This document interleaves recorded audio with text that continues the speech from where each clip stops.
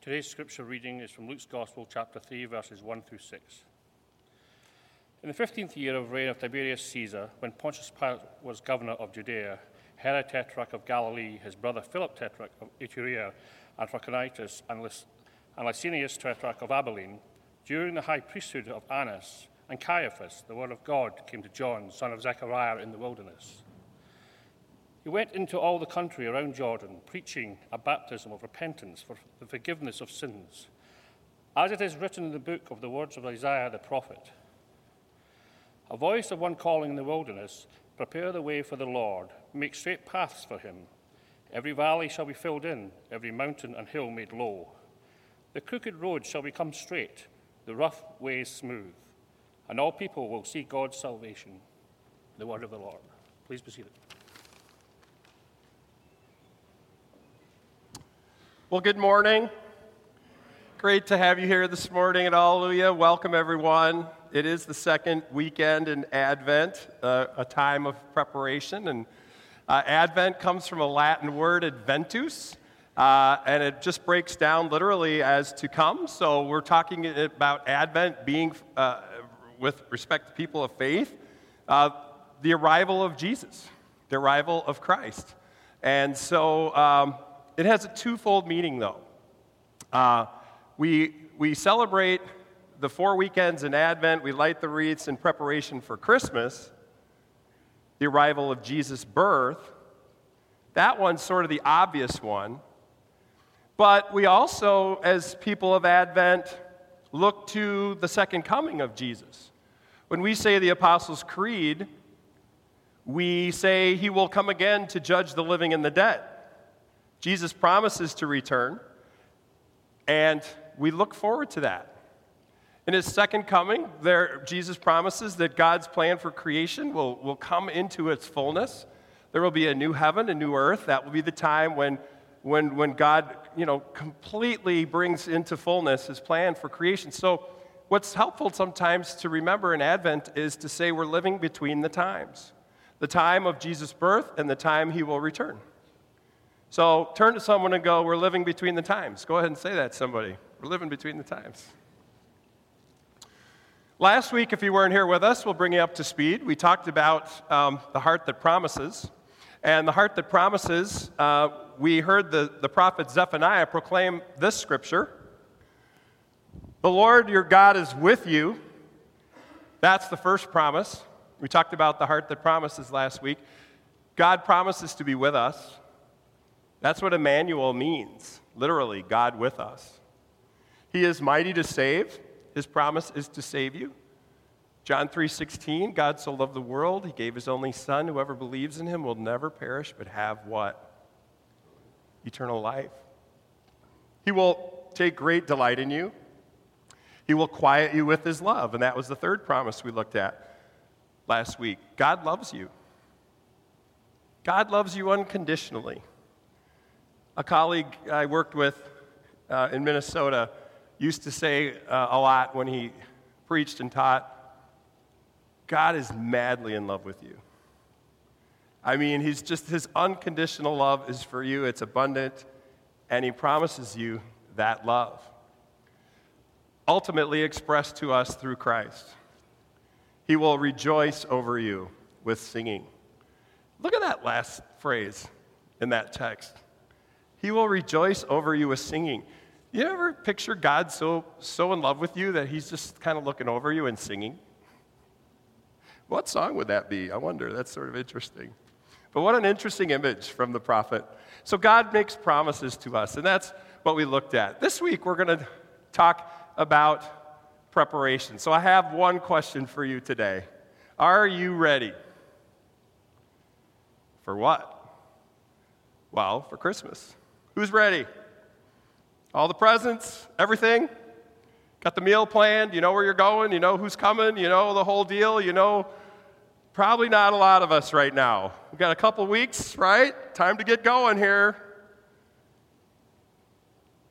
If you are to do a little research on the most common dreams that people have, the one near the top of the list almost always is about this question. Have you ever had the dream that you're not prepared for something? I don't remember all my dreams, but that's the one I have the most. I'm not ready. Usually it takes this form. I'm supposed to give a talk. I'm supposed to be somewhere and give a presentation. And I don't have my notes, or I forgot, I just like, whoa. Can I get an amen on this dream, anybody? Now, there's a silver lining. Expert psychologists say that if you have this dream a lot, that means you're usually always prepared. It's this fear of not being prepared that drives you. So that's kind of soothing, isn't it, to think about that? In over 25 years of ministry, the following has only happened one time in my life. Back in 2003, when I was a pastor in Minnesota, it was a beautiful summer day, and it was a Saturday, and we had a Saturday evening service at that church like we do here. It started about 5:15, and I'd get into the office mid-afternoon, and oftentimes I'd do a little work for a class I'd be teaching maybe Sunday night. So I would just come in mid-afternoon and kind of get my bearings for that weekend. And I pull into the parking lot, and I see cars. And that's not abnormal.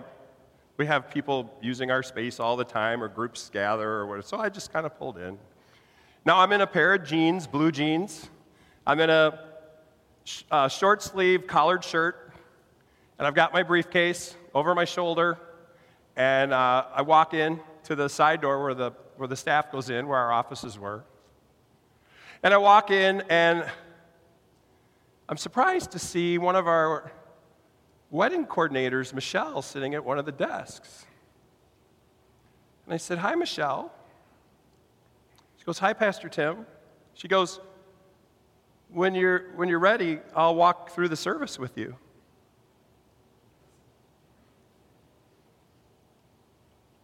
What? That's what I was thinking. So I smile and I go, "Okay, let me just put my things down." I go in my office. I am freaking out. I forgot I had a wedding.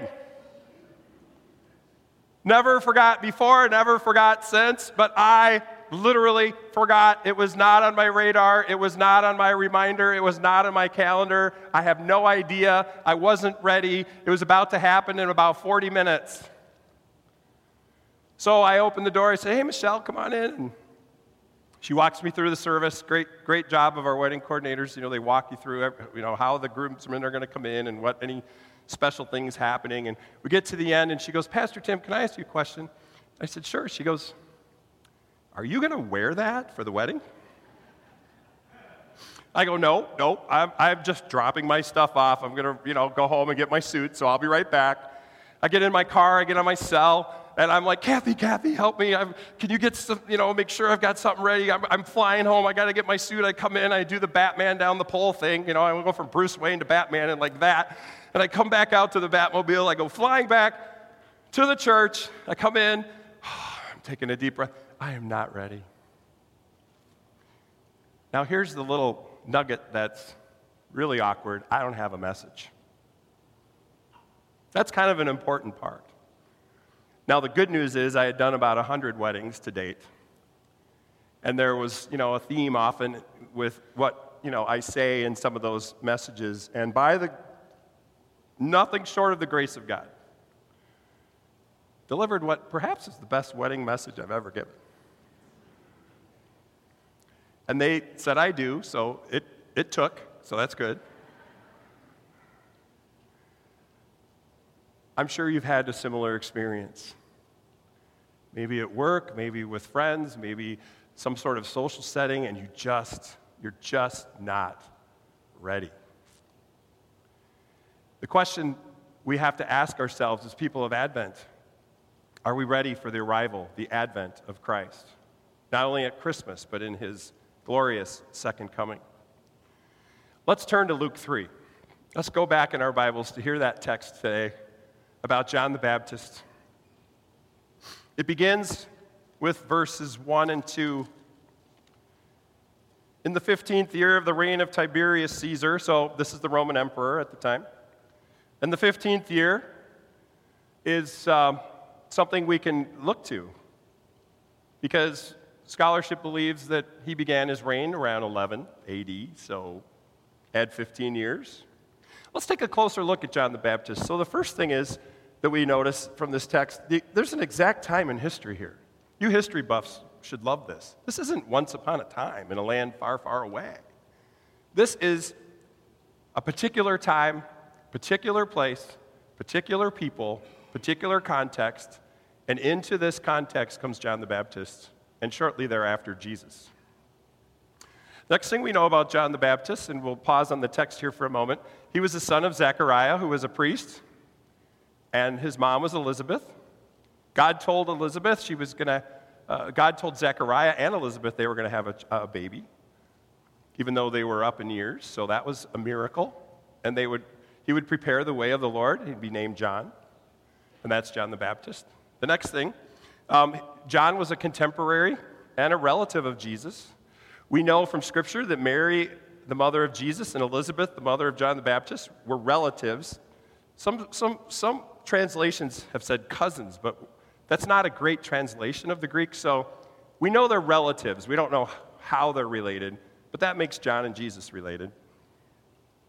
John the Baptist is a fulfillment of Isaiah's prophecy from Isaiah chapter 40.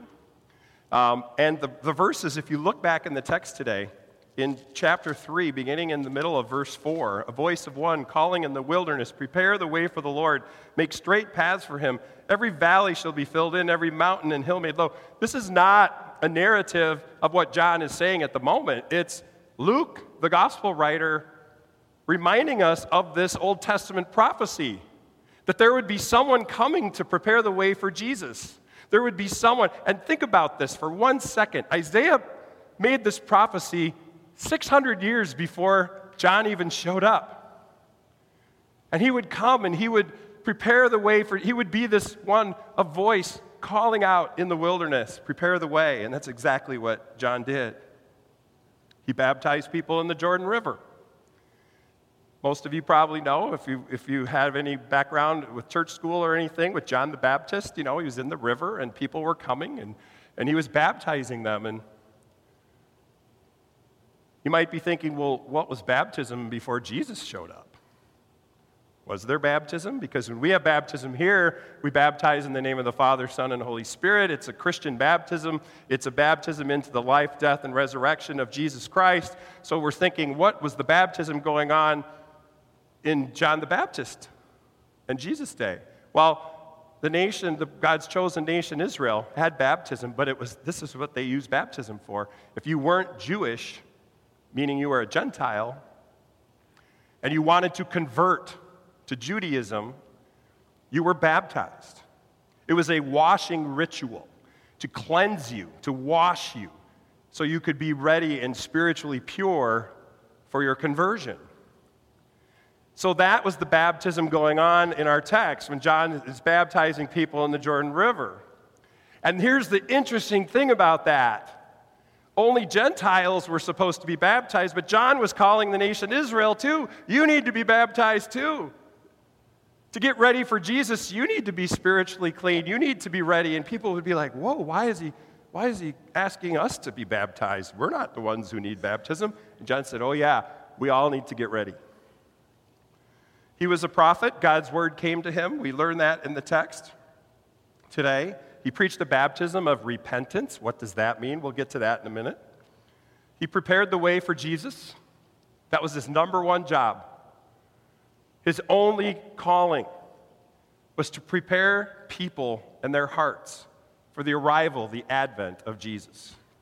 And finally, sadly, he was imprisoned by Herod and executed.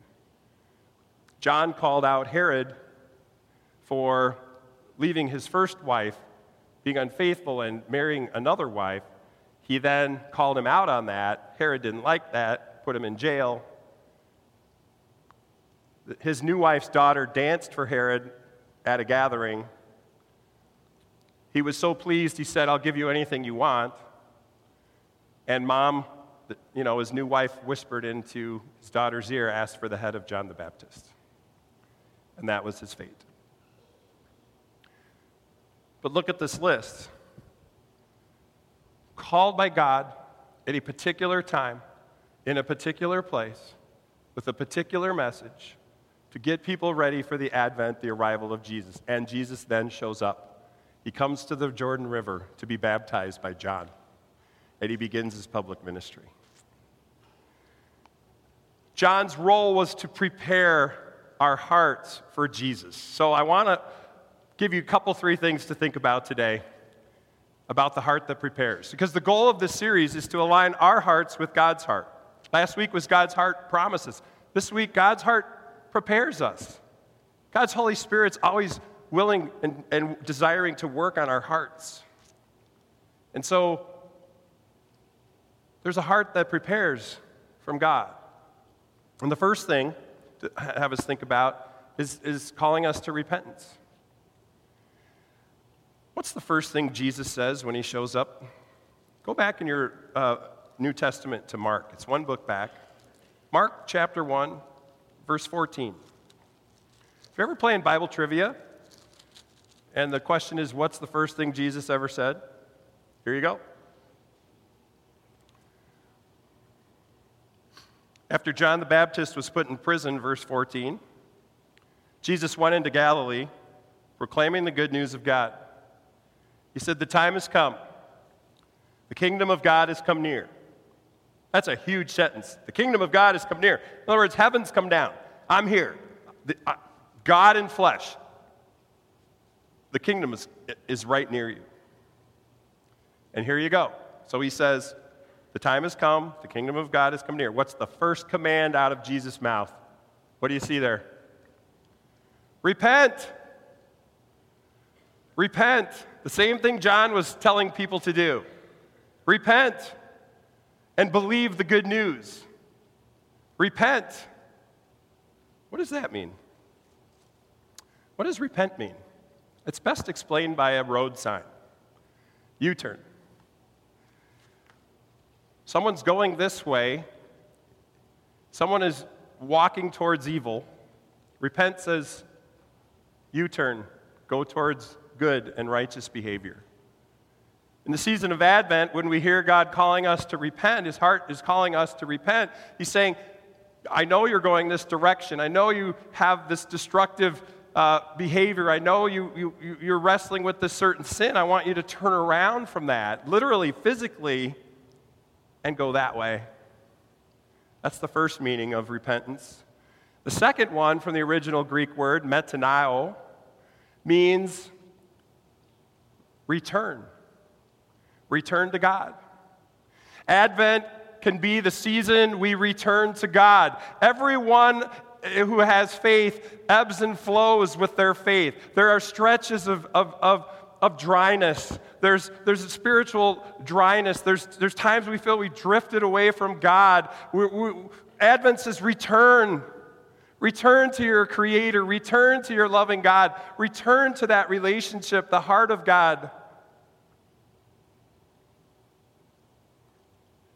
Repentance. That's the first thing the heart that prepares does in Advent. The second thing is the heart that prepares wills to forgive you. The incredible freedom that comes when we kneel at the cross of Jesus and we embrace the forgiveness and grace of God through the death of Jesus Christ. That sacrificial love, that act that saved the world. The heart that prepares wills to forgive us. When Jesus instituted the Last Supper, that night before the cross, he gave the bread with his closest followers. And then he lifts up the cup. And he lifts up the cup and he says, "This cup is the new covenant in my blood. It is poured out. It is shed for many." For the what? forgiveness of sins. Whenever we celebrate the sacrament of Holy Communion, the pastor says those very words of Jesus. Jesus took the cup, gave thanks, and said, "This cup is the new covenant in my blood. It is shed for what? For you and for all people, for the forgiveness of sins." That's exactly why Jesus died. To pour out his life, his blood shed, to pay the sacrifice for our sins and death we could never pay. The heart that prepares forgives. And during this season of Advent, God's calling us to that forgiveness. Finally, this morning, the heart that prepares makes room for Jesus. Perhaps the most popular carol of Christmas time is Joy to the World. It was written by Isaac Watts. The tune has been borrowed from Handel, a couple of his Messiah pieces, and they put it together, and they put Isaac Watts' lyrics together, and they came up with Joy to the World. That first verse, "Joy to the world, the Lord is come. Let earth receive its King." And then the next line is on the screen. Read it with me if you can. "Let every heart prepare him room." Who's sung this before at Christmas time? Let every heart prepare him room. The heart that prepares makes room for Jesus. Advent is a great time for that, to prepare room for Christ. Do you have a junk drawer? Might be that narrow one in the kitchen. Perhaps it's in your desk, in your study. Perhaps it's in your bedroom. It's one of your drawers, and it's just become that. Do you know when it's time to reorganize your junk drawer? When you've got some junk in your hand and you don't know where to put it, and you open your junk drawer, and there's no room. That's a sign it's time to reorganize your junk drawer. During Advent, don't let your heart be that junk drawer. Make room for Jesus. And if you open your heart for him and there is no room, perhaps it's time to reprioritize. Perhaps it's time to reorganize your heart. Because by faith we are saved through the grace of God. Faith in a Savior, Jesus Christ our Lord. So on this second weekend in Advent, as we light the second candle, here's my encouragement in closing for you.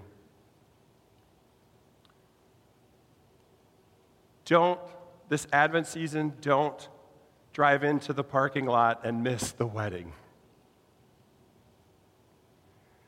The Bible speaks of a marriage feast that has no end, and the imagery is Jesus as the groom and the church is the bride of Christ. There will be this incredible union when he comes back, this incredible celebration. Be prepared for that. Don't miss that. Be ready. Prepare your hearts for the good news of Jesus' arrival at Christmas and in his glorious second coming. That's what Advent is about. May we pray. Gracious God, prepare our hearts for the arrival of your Son. Thank you, Lord, that you, by your Holy Spirit, prepare our hearts for his advent. Lord, we give you thanks and praise for the call to repentance, the call to kneel at the cross of your Son and say we're sorry for our sins. Lord, we give you thanks for preparing our hearts to make room for your Son, Jesus. Lord, push aside all that would not allow him room in our hearts. And Lord, by faith, may we once again celebrate his birth and look towards his glorious return. It's in Jesus' name we pray, and we all said together, amen.